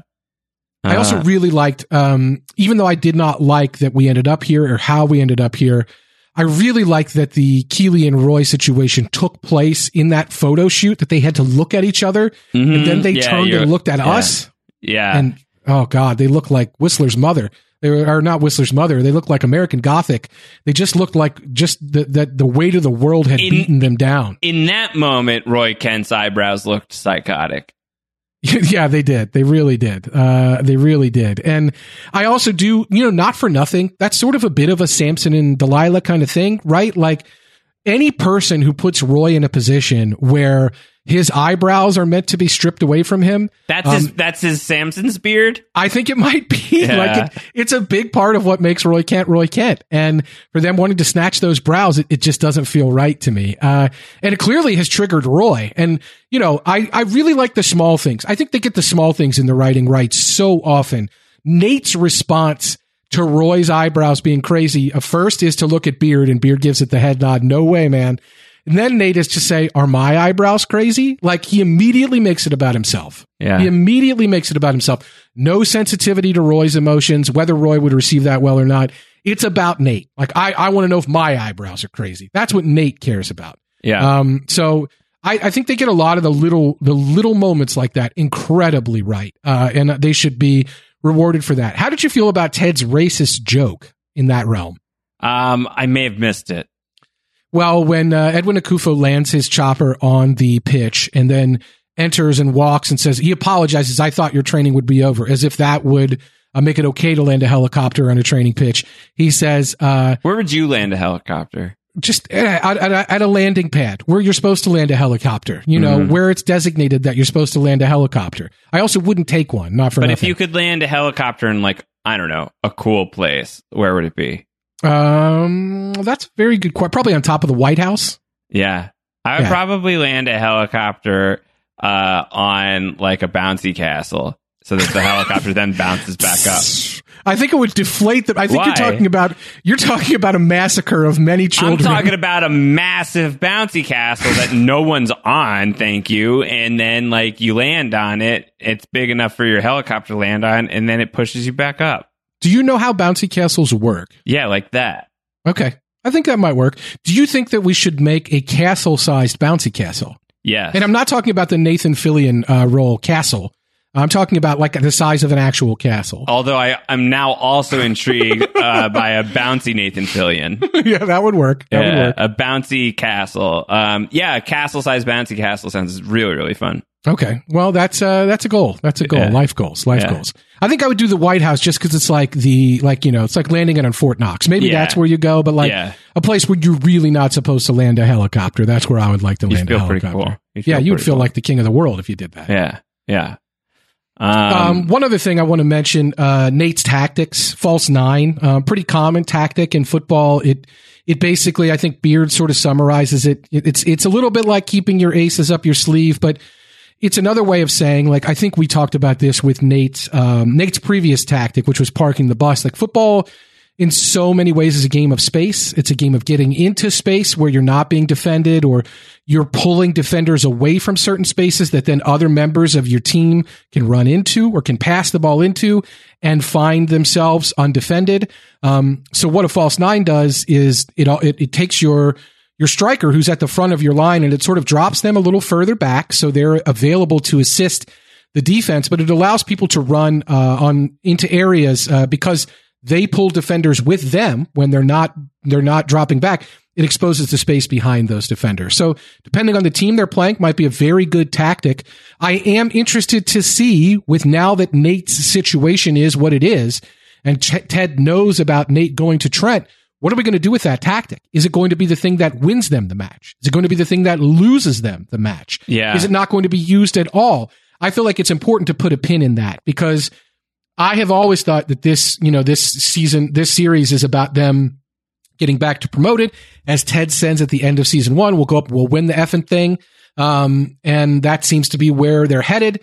But maybe they don't get promoted here. Maybe they lose. You asked for predictions earlier. What's your prediction? Are they going back up or not? Up, yeah, for sure. I think but it's got to be up with a downside, right? Sure, yeah. But I think that's the emotional fallout. It's success for the team, but at what personal cost? Yep. And so that may be firing Nate before the match and feeling like they use his tactic to succeed. And it's he could have added so much. He's a smart guy, but man, he really violated the family trust here. The other thing about that Salon piece that I found to be so relatable and so good is there's a strong take in there about how AFC Richmond has been positioned as a family, but corporations do that all the time. They make you feel like you're family by working there, and you have to sacrifice maybe even for your actual family, for your work family, and you have to take your lumps, and you have to do it because you're part of a team and you're part of a family, when in reality the benefits are only really inuring to like a small group of people, and that's capitalism to a T, right? And so I think it's interesting that the show is getting there on that front, and that power-hungry people like Nate will do whatever they can to acquire power. What really resonated with that piece, the Salon piece, is that in both cases, Nate is trying to take something that is not, that he's basically trying to acquire a relationship that is someone else's. That's really like, he equates that, like everything he's doing is essentially trying to take from someone else. It's not to try to just get from himself. It's trying to take from someone else. It's trying to take the credit from the forest and want it for himself. And it's trying to take a relationship that has been built and has succeeded and sustained through all this other conflict that we've talked about and the ways that they've grown. And Nate wants it for himself. He just wants it for himself. He knows that Roy's in a relationship. He makes that move anyway. Like, Nate is a selfish person. And so it will be very interesting to see if his tactics actually play a role in the final or not. So I'm glad we agree that they're going up, but with a downside. Because it wouldn't surprise me if they stayed down, but with an upside. So, no, I don't think so, because then next season, unless a time jump, right, which is possible, is just going to be so much of the same thing. Yep. So I think the team's got to be on the rise. Yeah, and I will. I'll be interested to track if that. What are the negative aspects of that? Because my thought had been they'll win, but at what cost? And the cost will be Nate's going to spill all the tea, and Nate has already spilled the tea before the match. So now I want to know what happens. Yeah. Now I definitely want to know what happens. Yeah. All right. Well, we'll find out what happens next week. I'm sorry. I have one more question for you. Go for it. I'm sorry. I have one more question for you. Why do you think, other than writer's contrivance, why do you think it is that Keeley did not tell Roy about Jamie, and Roy did not tell the teacher, Miss Bowen, that he was in a committed relationship? I don't know. I think it could have been just like it didn't come up. I don't know. It did come up with Roy and the teacher, though. Yeah, I didn't see it as a huge thing. I don't know. I'm not walking into every room and telling someone who I've just met every personal detail about myself. So I didn't in the moment clock it as a big thing. And then when he clocked it as a big thing, I was like, oh, I mean, I guess he didn't disclose that. And he doesn't know why, I think, is the important part. He's not sure why he didn't disclose it. He just knows he didn't. Yeah. I don't know. And what about, and you think the Roy and Keeley, or the Keeley and Jamie situation is just because she knew it would upset Roy and she wasn't therefore bringing it up because she didn't want to upset Roy when it was a thing that she didn't really feel positively about anyway? She's not like she's pining away for Jamie. It's just that she didn't want to trouble Roy with something that ultimately she knew would cause him trouble. I hope that that's it. But I can imagine a scenario where it's because that was very resonant with her. She and Jamie have big history. They were together for a while, at least we think, right? They were together for a large swath of season 1. Was that I don't know what to do with these feelings, so I'm just going to pretend they don't exist, which is a common way we as human beings deal with things that we don't want to deal with. It could have been that. It could have been that. Or it could have been that she's trying to spare Roy some agitation. But it popped out. It came out, and that was the thing that we held on to. That was that final note. And I am nervous as to where that could go. Me too. All right. That's all. I'm sorry. I had that in my notes and I wanted to make sure we got to it. All good. I'm not altogether confident that it's going to go in a place that I want it to go. Yeah, me neither. I think it's the Dark Forest thing. I think it's you should be assured that by the end of season 3, this will all be where we need it to be, or we'll feel good about where we're at with it. We may not feel good about it right now. And I think that's where we're at. I mean, I think that's the situation. And I think it's important to contextualize whatever could happen with this in that context for sure. Totally. All right. Next week, finale, Inventing the Pyramid of Success. Has that not been invented yet? I know a lot of pyramid schemes have been comprised in the past. I'm going to ask you to take a little fine pen here and reread the title of that episode. Inventing. Is it Inventing? On Wikipedia, it's Inventing. Not Inverting. On Wikipedia, it's Inventing, but perhaps on Apple TV, it could be Inverting.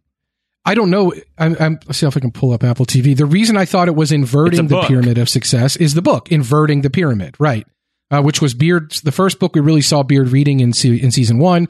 It is a well-known and well-respected football tactics book. If you have any interest in the history of football tactics, like the way that they've evolved over time, it's a phenomenal book. If you don't like that sort of thing, it's dry enough to start a fire. But on Apple TV Plus, it looks like it says Inverting the Pyramid. Yes, and further Googles would put it in that place. The pyramid has been invented, but it maybe has not been inverted. Yeah. Good job, Wikipedia. Who edited that one? Probably Mr. Pedia himself. I can't believe it. We're gonna have to have a conversation with what's his first name? We'll call him Harold Pedia. Harold Pedia. Yeah, Harold Harry Pedia. Harry Peeds. Harry Peeds and I are going to have some words when we come up. Well, we will invert the Pyramid of Success next week when we talk about the season 2 finale of Ted Lasso. I think I don't know. I think just like a bunch of really frustrating, tough things to watch this week. That were hard to process. I'm really grateful for getting the chance to talk it all through with you, Antonio, and I'm hopeful. I'm really hopeful for the finale to be a great episode that will get us off to the right start for heading into what could be an end game, but if Apple TV Plus has its way, probably won't be for Ted Lasso. But I'm really curious to see how the show wants to set the stage for that third season. I got my eye on this finale. A lot of my feelings towards this season will, fairly or unfairly, will ride on the way it concludes. Same, girl, same. Except for I am looking forward to I am mindful of what the show has said about the Dark Forest and all of that we just talked about. I'm looking forward to Ewoks dancing, is what I'm saying, at the end of the third series. Yeah, and the Ewoks performing Bye Bye Bye by NSYNC. Oh, what a great shout. I mean, I feel like part of the issue with Nate is they jammed the prequel's Anakin into the Darth Vader of Empire Strikes Back. It's like, you can't do all of this at once. Yeah. And so maybe we are going to have the Bye Bye Bye Ewoks, and that's it. It's too much Vader. It's too much Vader, man. Sometimes there's too much Vader. It's hard to get to that threshold, but it does exist. All right, we'll be back next week. Antonio's at AC Mazzaro. How many Z's? How many R's? It's 2 Z's and 1 R. Antonio is actually at Round Howard, so definitely tweet Antonio at Round Howard about all of your questions about Ted Lasso, podcasts on post-show recaps, the campus tour that you can get at that $5 level at patreon.com/post-show recaps. Tweet Antonio at Round Howard about pizza. What else? No, don't use my DMs at Round Howard because I don't check them. People will send you something 2 weeks ago and you still haven't responded. That's for sure. I still haven't responded. That's for sure. That's for sure. All right, folks. We'll be back next week. Take care, everybody. Bye. Cheers.